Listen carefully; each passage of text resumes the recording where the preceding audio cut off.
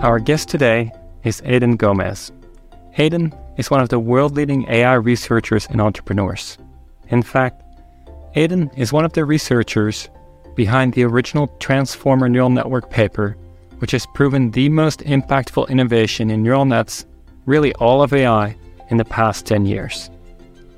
Transformers are now used for natural language processing, computer vision, speech recognition, protein folding, and the list goes on. In 2019, Aidan saw the writing on the wall in what AI will enable in language and founded Cohere, which is building the tools and APIs to make natural language processing part of every developer's toolkit. And I'm personally lucky enough to be a small investor into Cohere. Aidan, so great to have you here with us. Welcome to the show. Thanks so much, Peter. Great to be here.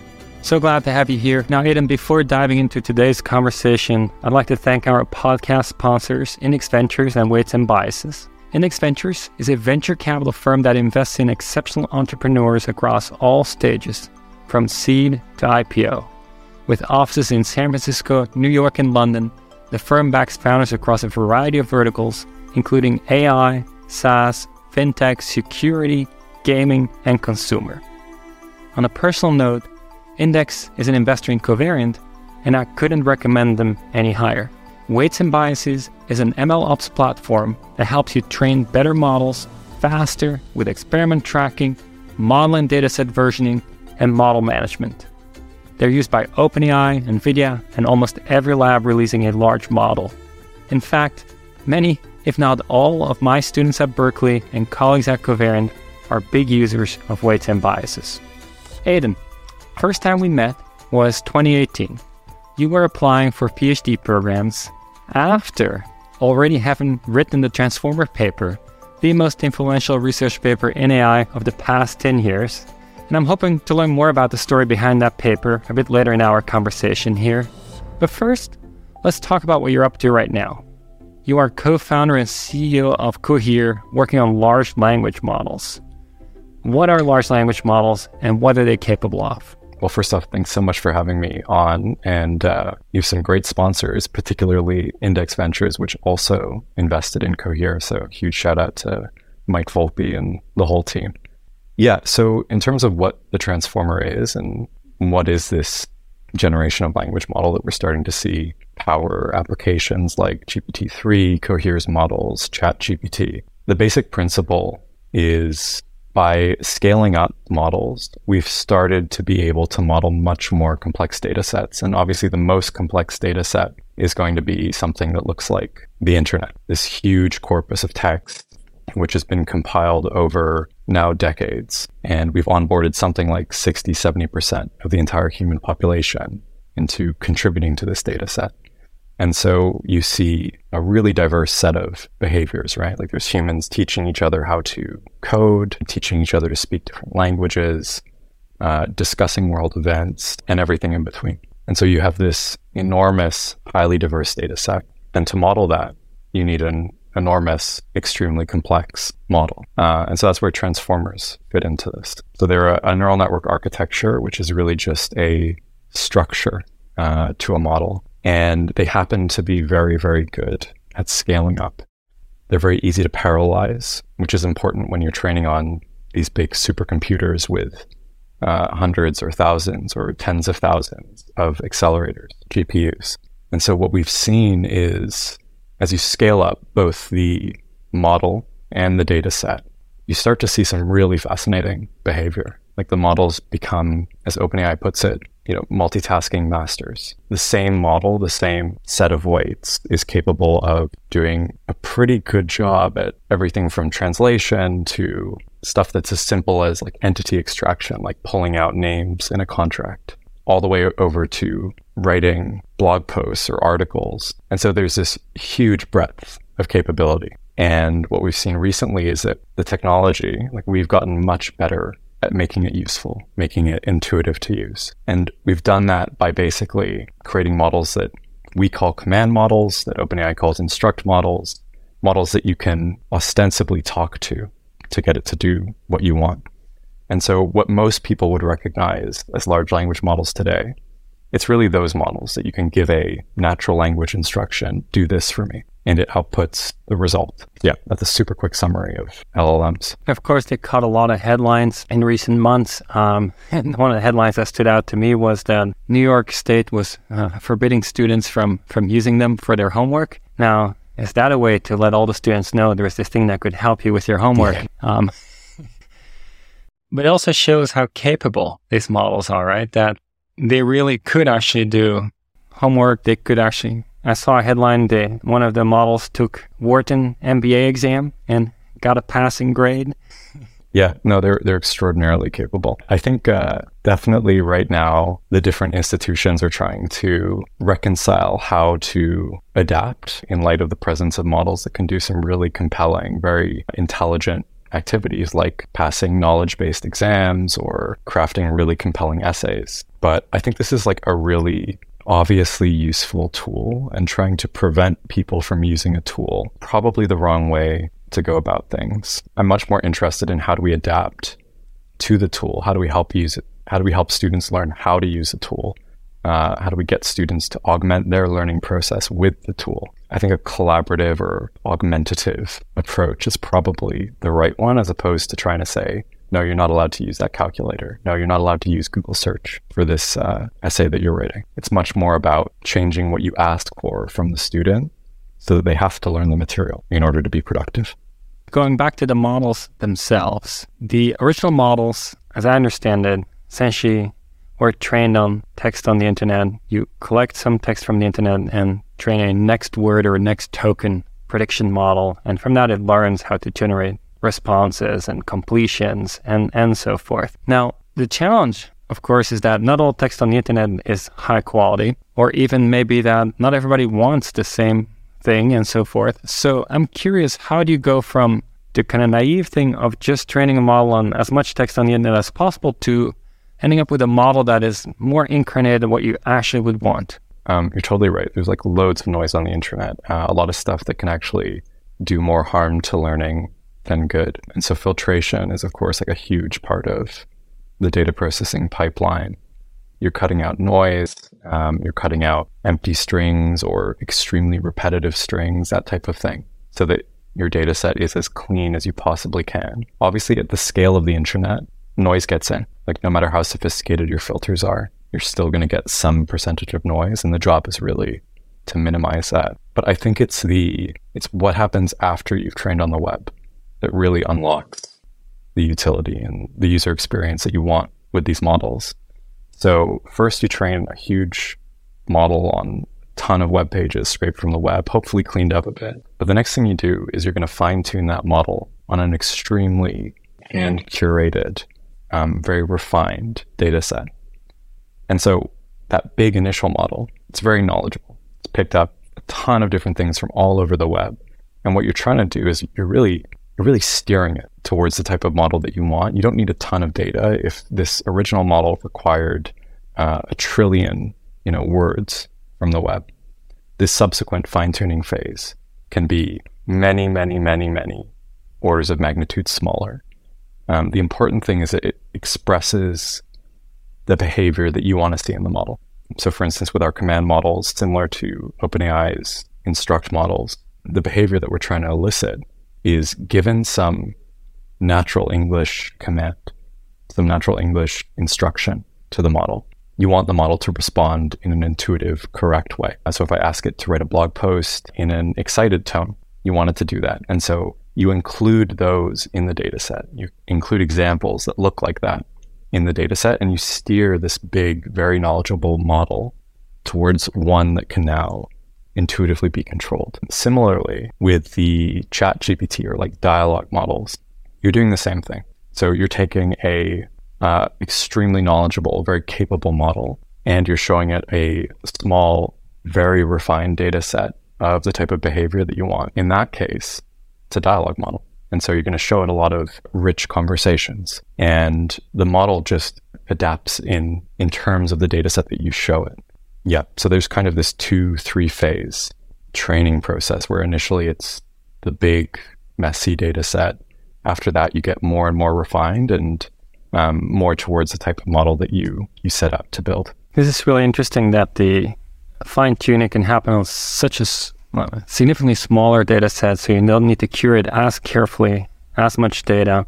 In the very last phase, of course, a user is interacting with the model and by just typing with it, which is really intriguing to me because most AI systems out there aren't as easy to interact with, right? I mean, they might be doing things in the background, they might be checking credit card fraud, all kinds of things, but the language models have the most natural interface of all, converse with them.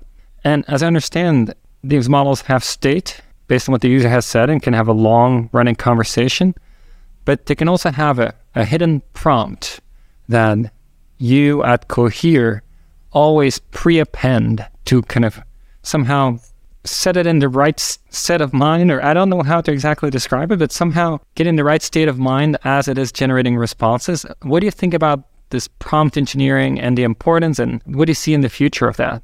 I think that's like one of the vectors we have to steer the model and guide its behavior. And so what we were just chatting about, what I just described with the fine-tuning on a small refined data set. It's one example of like steering your model using data. Prompt engineering, as you point out, this is another way. And so in your prompt, in the instruction that you give to the model, you can specify particular behaviors or tones or that type of thing. And you can also offer demonstrations, right? You can say, hey, I want you to write a blog post about X in the same tone as the blog post below. And you give an example of a blog post, it can extract the tone from that and then write the blog post about X like you asked. So that's called few shot prompting, where you're giving demonstrations of the behavior you want to see from the model. So yeah, I hope that prompting goes away. I hope that it's rendered unnecessary. It feels a bit like a dark art. I really like some of the analogies that came out early on with large language models about like, it was essentially an alien technology and we need to learn how to speak to it. And it was really difficult. It was really difficult. You had to like essentially reverse engineer the language that it had learned from the web, which is brutal, extremely laborious. And I think as we get more and more capable models, as that subsequent fine-tuning phase becomes more and more refined, my hope is at least that becomes less necessary. Your ability to speak a special language or, know the model, it becomes less and less of a burden or an advantage. People have, like, even internally at Cohere, different models have different personalities. Like, they just emerge. And I mean personality in the sense of if you want to get the behavior out of it that you intend, you have to learn how to speak to it. And so a model trained on week X and week X plus 3 might have a very different language that you need to learn. And that's painful and annoying because it means every time you update the model, you're having to like readjust your internal representation of how to speak to that model. So my hope, and I think the hope of like broadly across the field, a lot of large language model builders, is it's our job to make that less and less of a feature. Yeah, I mean, ideally it would just converse in a maximally natural way, just humans who are very good at understanding others, collaborating, it would hopefully achieve that level, right? Like amazing collaborator that just understands you. Yeah. I think it's amazing that it's happening now, but it's been such a tragedy that humans' primary modality or information sharing and intelligence, like dialogue, conversation, has been so unachievable or inaccessible for technology. So I think like large language models unlocking dialogue as an interface for technology is just a total it's a total change in the fabric of what can be built. It's an interface level change. Yeah, we live in like a really exciting time. I agree. Now, one of the things people often talk about is that to train a large language model, and we know that typically have to be large to be really good, requires a lot of compute. Having a lot of compute can require a lot of resources, a lot of money to pay for that compute. Is that still the case today? Is it still expensive to train a state-of-the-art large language model? Yeah, unfortunately it is. It's expensive in a few different ways. The compute is definitely a very large line item in expense, but also in terms of like talent and knowledge and finding the people who know how to build these models. So part of like the founding motive for Cohere, for Nick, Ivan, and I, it was about really lowering that barrier to access. It shouldn't just be the folks who can, raise a $50, $100 million seed or Series A, who are able to build with these models, incorporate them, into the products that they want to build. It should be everyone. So yeah, that's definitely been a huge barrier and something that we're trying to solve at Cohere by making it much more economic. Us footing the cost for that computer, for the talent, for the data acquisition, et cetera, and amortizing it across like a wide swath of users. Really just trying to make it more accessible. Talking about users, I'm curious, who do you see use Cohere? What are the use cases? Are there commercial use cases? So in terms of like technology adoption, we're still early in the curve. Like I think we hit some sort of breakthrough thanks to ChatGPT with broad public awareness. But on the adoption curve, it's still early. And so, as is typical with emerging technologies, the first folks to start to adopt it are students, hackers, startup founders. And so this first wave of applications, and certainly the majority of Cohere's users, they fit into those categories.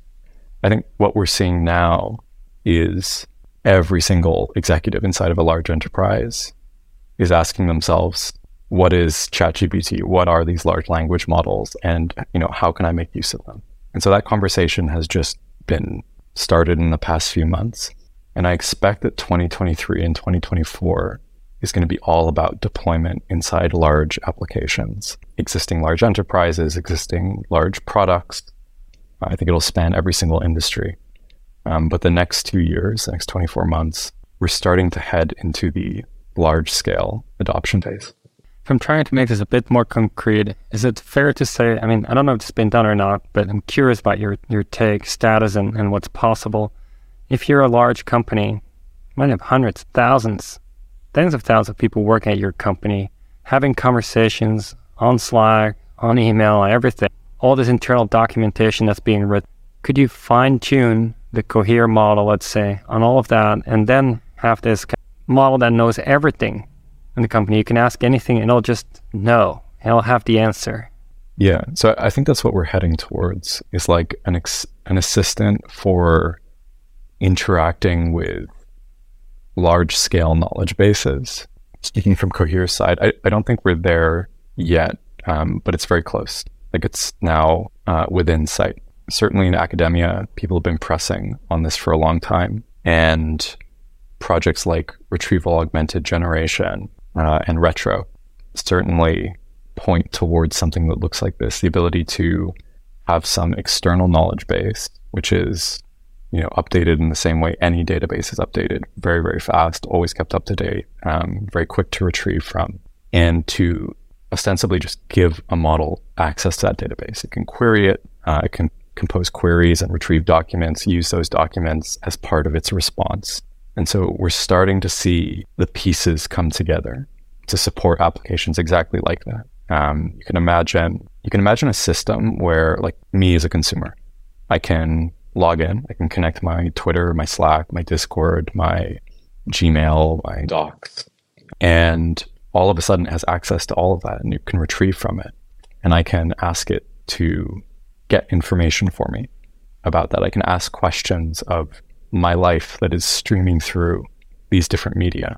And then subsequently, I can ask it to take action on that media. I can ask it to send an email to so-and-so. I can ask it to purchase something from Amazon. So I think we're getting very close, and it's certainly within sight that we can build these systems that have access to massive maintained knowledge bases, personal ones, and then also that they're able to use tools and take action and actually affect change. Well, I'm really intrigued by that. I'm also very intrigued, especially by the second part, knowing I work in reinforcement learning, where agents make decisions, take action, and so forth. You said the systems won't just maybe respond with text, but actually go do things. Are there specific things that you foresee happen in the near future that the systems could go do? Yeah, so I think certainly for communication, I think one of the highest value applications of a system like this might be stuff like customer support, where you need to reset a password or you need to redirect a package to somewhere, where the agent has to be able to take action to resolve that user's query. Those are some of the actions that we expect to see supported first. Later on, and I think the most interesting is we've built all these tools for ourselves, right? Like you and I right now are talking on video chat. A video chat is inside of a browser. what happens if we give these models the ability to control a browser or use a browser as a tool? At that point, the model can basically carry out any task that I could on a browser, which is a huge swath of like the desirable things I want to get done. And so the utility there, I think, is massive. Obviously, controlling a browser and navigating the web is much more difficult than calling discrete APIs that you specify and that are known. The web is a much more unstructured and variable place. But I think that's one of the most exciting projects that are currently on the docket. That's really exciting. Now, one of the things that's very clear from everything you're saying, and I agree, is that the opportunity is so big for this kind of technology to help us in our lives, work lives, recreation, and so forth. That also means it's a very active space. Not just Cohere is in the space, many other players. I believe you actually were the first large language models focused startup back when you founded Cohere in 2019. Of course, it was already OpenAI, which is doing a lot of things, including large language models. But since Cohere has been founded, there's been quite a number of large language model startups that have emerged, including Anthropic, with folks who left OpenAI, Character.ai, folks who left Google, Adapt, also folks who left Google, and many of these raising $100 million and more in funding to start these companies. And then, of course, there's the big companies like Google, Meta, Amazon, DeepMind, who also have a lot of resources and work on large language models. So there's a big landscape of various efforts. So I'm curious, how do you see all these efforts relate to each other, compete with each other? What's going to happen? Yeah, so I think it's super exciting that the technology is fundamental. And so a lot of very smart people want to work on it, which is super exciting to see. And B, there are tons of applications. Language is general, can be applied all over the place. And so we're starting to see a diverse set of products pop up. My general sense of where does this go is that language is such a diverse modality. There's so much space to provide value there. While there's many players who are building large language models, from startups to the largest enterprises in the world, the space of possible products and offerings on top of large language models is virtually endless. And that's core to Cohere's thesis, right? Which is to provide a platform so that everyone can build off of them. Everyone can build new products. You don't need to raise those $100 million rounds in order to compete and play. So I think the end state is that there's a bunch of players. There's a bunch of fantastic new products that come out of this effort. And hopefully the surface area of tech changes very quickly. I mean, what you're describing reminds me of this tweet by Andrej Karpathy recently, which said the hottest new programming language is English. Yeah. No, that is very, it's a good summary of what's happening. It's very cool. Yeah, I saw a paper come out recently. I don't know if it was today or yesterday. Did you see it? The loop transformers, coming up with some generic programming strategy for just feeding transformer outputs into itself recursively. I think it's fascinating. Stuff like LangChain as well, where you compose calls and you set up loops and logic. There's an ecosystem emerging on the backs of these models, or multiplying their utility through repeated action with them. I also saw at Scale's hackathon, there was a project which just had one component was the UI, and the entire backend of the app was just calls to a large language model. And so the entire backend stack was ripped out and replaced with conversing with a model. Just, a really extraordinary trajectory. I mean, that feels really, really compute inefficient, to be honest. There's got to be better ways. There's got to be better ways to do it. But the concept of look at how much we can rip out and replace with a large language model, I think that's just it's so inspiring.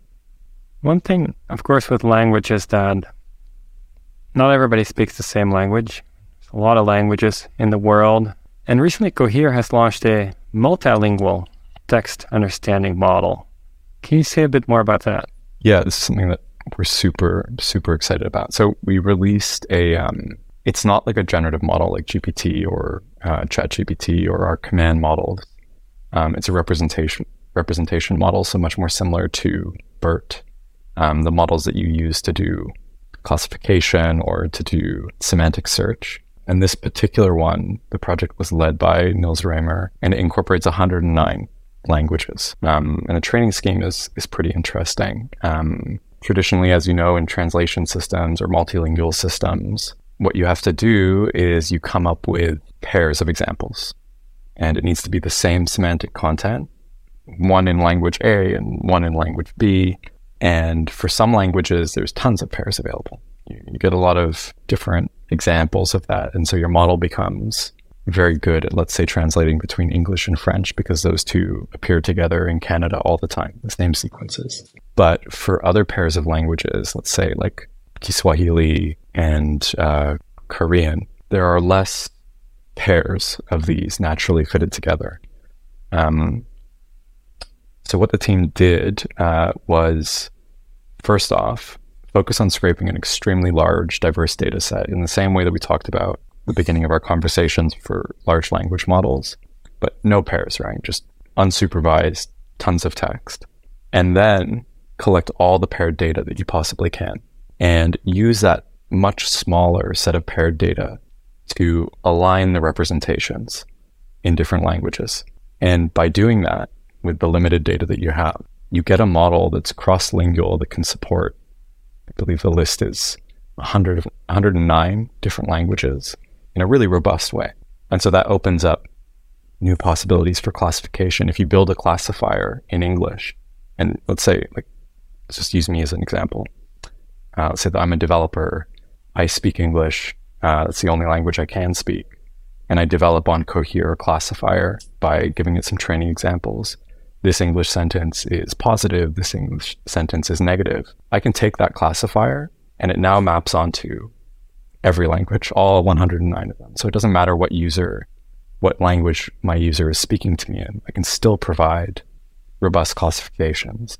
Similarly on the search side, in retrieving information. If I speak English, but I want to perform a search over a very multilingual set of data and retrieve all the relevant documents, I now only need to search in English, and I'm going to retrieve all of the different relevant documents regardless of their language. So yeah, I think it's like super cool piece of tech. It's fascinating that these things are even possible. Just, 20, 30 years ago, machine translation felt like a pipe dream attempt, but nothing was all that good. And now, across 109 languages, it's with a lot of the languages not having paired data. It's amazing. Another thing that stood out to me when I was doing my background research for our conversation today, I was reminded that Cohere actually also started a non-profit research lab. Can you say a bit more about that? Yeah. So it's Cohere for AI, which is run by Sarah Hooker. And it's one of my favorite pieces of the entire company. It's a separate non-for-profit. And the principle is inspired by the original Cohere. So the original for AI. Before I started Cohere, my now co-founder, then friend, Ivan, and I, along with a bunch of others, we started this little research group. And at that time, I had just come back from Google after writing the Transformer paper. And I was back in Toronto, I was back at U of T. I had all of these research ideas that I wanted to pursue, but I didn't really have anyone to do it with. And so I messaged in the U of T CS Slack, hey, I really want to do ML research. Is anyone down? And Ivan got back to me, along with a bunch of other folks, Brian, others. And we formed this little team, like AI research team. And we spent the entire summer just hacking together on this project, which later got published at ICLR. And then after that, we were like, okay, we want to scale this. There's got to be a lot of other undergrads or even folks in grad school or out of school who don't have access to folks to collaborate with. And so we threw up a little web page. We started just kind of talking about the work that we do. And it grew to, I don't know how many countries, but I think like 15 or 18 countries, 80 folks across them. And then when Ivan and I started Cohere, we couldn't spend as much time on 4AI. And so it started to go dormant, go silent. The community started to vibrancy went down. And then I was chatting with Sarah. At the time she was at Brain. She's been like such a huge advocate of access and mentorship within machine learning. We both just got really excited about this idea of having Cohere support an independent nonprofit that is squarely focused on A, putting out really good research, and B, providing routes into AI or machine learning research for folks who they just don't have them. And so really opening up new doors, opening up new opportunities, bringing in a set of mentors to help those individuals get their first project, get their first paper out, and break in to the ML community. So I was ecstatic when, we finally actually made it happen and started it. And now we have the scholars program as well as research residencies inside Cohere for AI. Yeah, it's a very, very exciting project. It's beautiful. I can definitely see that. The impact it's going to have, already has had on people. I kind of wonder though, how does that board meeting go? You're still a startup and you say, we're going to allocate this much money now to support a non-profit. Yeah. I'm lucky that I have extremely great board members.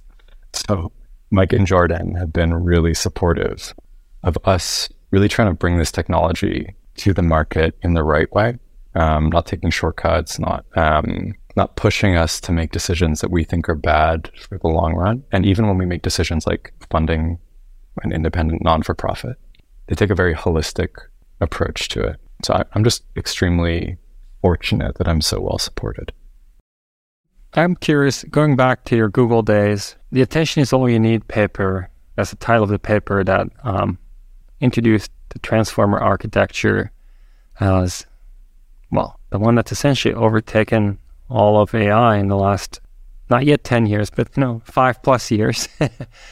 And trend seems to just continue. I'm curious, when you're working on that paper, how was that? What did you think about what you were doing? Did you predict its impact? Did it feel to you like, wow, this is amazing, this is different? What was it like? Yeah, so I guess the first thing to say is that I was the intern, or like the baby on the project. I showed up in Mountain View and I thought I was going to be working on something very different. And it just happened that I was plopped down next to Noam, and Lukash was my intern manager. And we were working on this platform for training big autoregressive models on distributed compute. And Lukash convinced Noam to come start working on Tensor to Tensor, which was our platform. And then we found out that there was a group over in Translate led by Jakob Uskreit, which was focused on something very similar to what Noam was thinking, like a pure attentional model. And in the span of my internship, those 12 weeks, the whole group consolidated on Tensor to Tensor, just started super rapid architecture and hyperparameter, tuning and optimization. And within 12 weeks, we submitted to NeurIPS and got the paper out. And I in terms of like the foresight on impact, you'd have to ask the other authors on what they thought. But I did have one or two interactions. So I know at least 2 folks saw the impact. I'm not one of them. I thought it was normal. This was like the first paper that I was putting out. I'm like, yeah, no, you just increase blue score on WMT by 2 points, whatever it was, 5 points. Sure. This is research. We did it. Next. But the night we were submitting to NeurIPS, I remember it was like 2 a.m. or something. We had just submitted, and the only folks left in the office were Ashish and I. And I think I was laying on the couch. Ashish was sitting next to me, exhausted, and he was like, "Dude, this is going to be a really big deal." And I just like looked at him and was like, "What? Why? Like, what do you mean?" He's like, I don't know. this is a big deal." And I just kind of brushed it off, and I was like, yeah, maybe, sure. Went off and slept. And then, a few months later, the research community just really consolidated on this architecture. Like, I think most of the Transform paper co-authors, I think we all feel like if we didn't do it, things were pointing in this direction. There was work by Aaron at DeepMind and Vandenoord that was, ByteNet and Pixel CNN and WaveNet that looked a lot like this. And so things were pointing in this direction. But I think the majority of us were very shocked by its adoption and its popularity. Obviously pleasantly surprised, but I think for most of us it was certainly for me, it was a surprise. It's far apart. That's interesting. It's your first paper, and it's hard to write another paper after that and live up to. Yeah, that's why I got out of research as quickly as possible. Yeah. Now, the transformer architecture completely changed the field and the kind of things that are possible. It seems to just absorb things from data more easily. Larger amounts of data can be absorbed. Looking ahead, do you expect another architecture change like that to happen, or are there other things that will determine where AI is going? I really hope that the transformer is not the last architecture. And there's certainly been a lot of refinement since like the initial vanilla original transformer. There's been a lot of improvement, but I don't know how far of a leap the final architecture will be from the initial one. There might be features like a mixture of experts where you have these large, sparse, distributed systems, but those components will probably still look a lot like a transformer. I think there's now emerging questions of how important is attention really? How much of it do you need? At the moment, we just stack the same layer on top of itself many, many, many times, and an attention layer is always a part of that. Does that need to be the case? Can we rip out half of those attentions and save that compute? I think those are questions that are emerging today. I really hope there's another big eureka moment where we just find something drastically better, more efficient, more scalable, more etc. I really hope this isn't just it, because that would be intellectually like really boring. So I hope that we do something better, and I hope that people continue to work on that part of the stack and continue to do exploration in architecture space. Yeah, I mean, I'd love for it to be another one and invent it one of these days. Whoever gets to do that will have a lot of fun with it, and there'll be a lot of impact. It's interesting though, because I mean, another angle this in principle could come from is if ever we understand the human brain better and how that is architected in detail, how it functions in detail, then it'll be very interesting to see what architecture is being used there compared to what we've done so far in artificial intelligence. Yeah. If you talk to Jeff Hinton, that's definitely been like the guiding inspiration for him.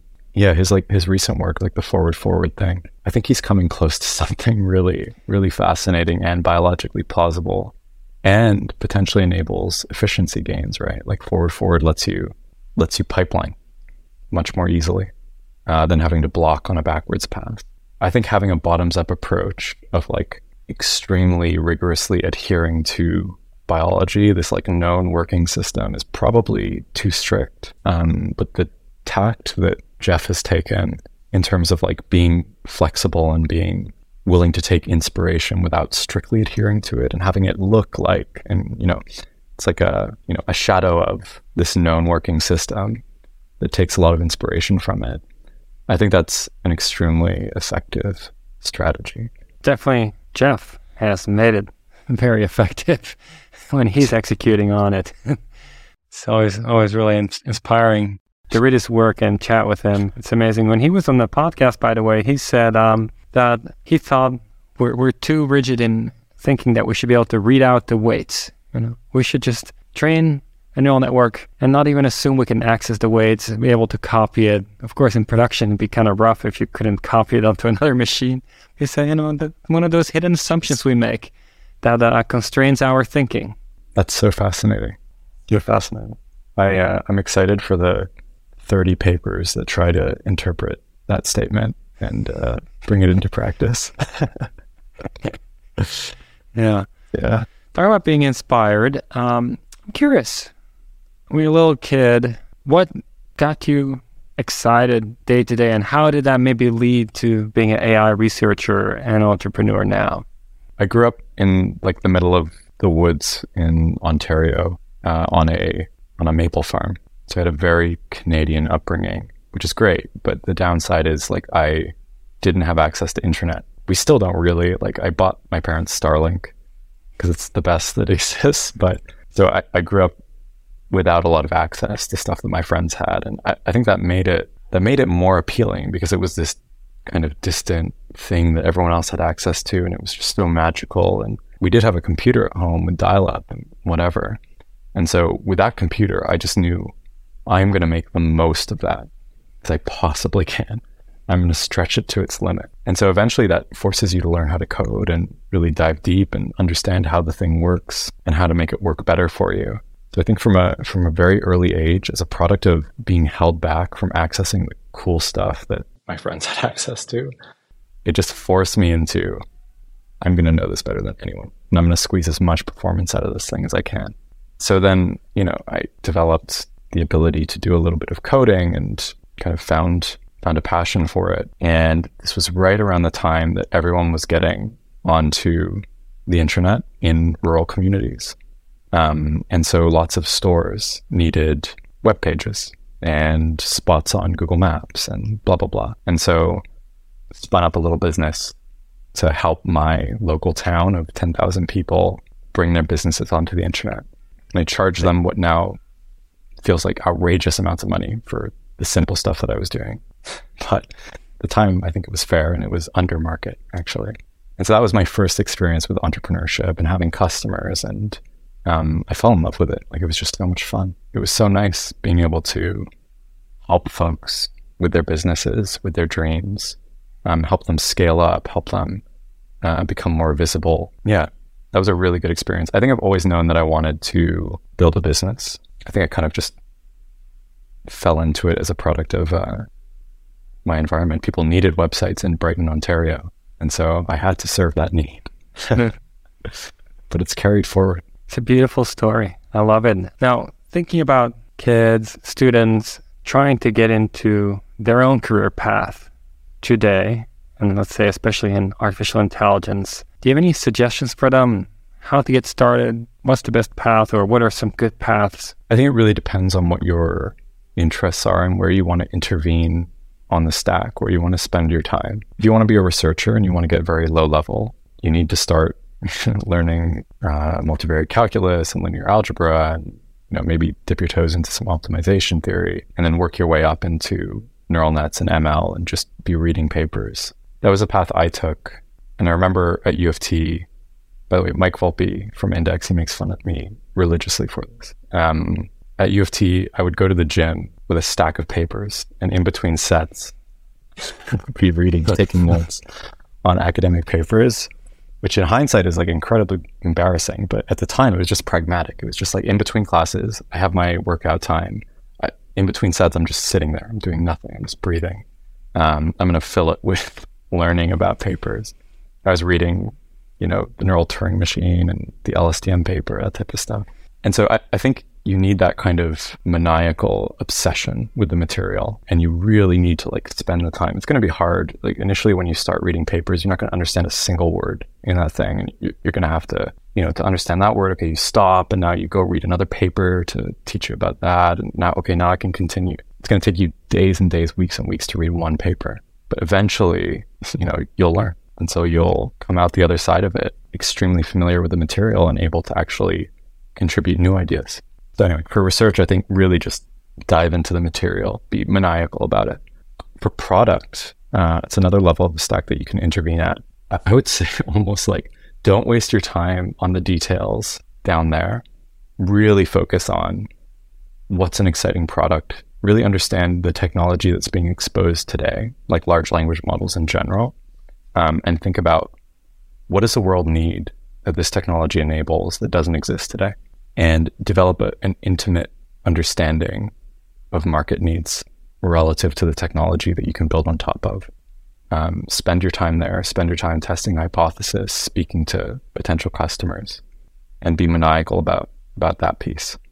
But yeah, I think the route in at each level is very different. So it's very interesting because in your case then, you met all the customers, setting them up on the internet so stores could be more successful in your town. And at the same time, you have the intellectual curiosity to work through all the AI papers. Excruciating pain pretty much initially when you read the first paper because they reference to so many others. it's a blow up of things you have to look at before you can understand one, but then over time, of course, it pays off. It's so, yeah. I never knew this about you, about your early entrepreneurship. It's a really fun story. Yeah, it was AdGo, which is ADGO. I still have customers, actually. I still maintain their websites. I still have, I'm still hosting it. Every once in a while, they reach out being like, Aidan, my website's down. What do I do? So I don't charge them any money these days. It's all pro bono. That's so interesting. Oh, and this has been such a wonderful conversation. Really inspiring to hear your story. Thanks so much for making the time. Yeah, no, thank you so much. So good to catch up. If you enjoyed this conversation just as much as I did, please give us a thumbs up, leave a comment, put a rating. It'll help other people find the show. Thank you.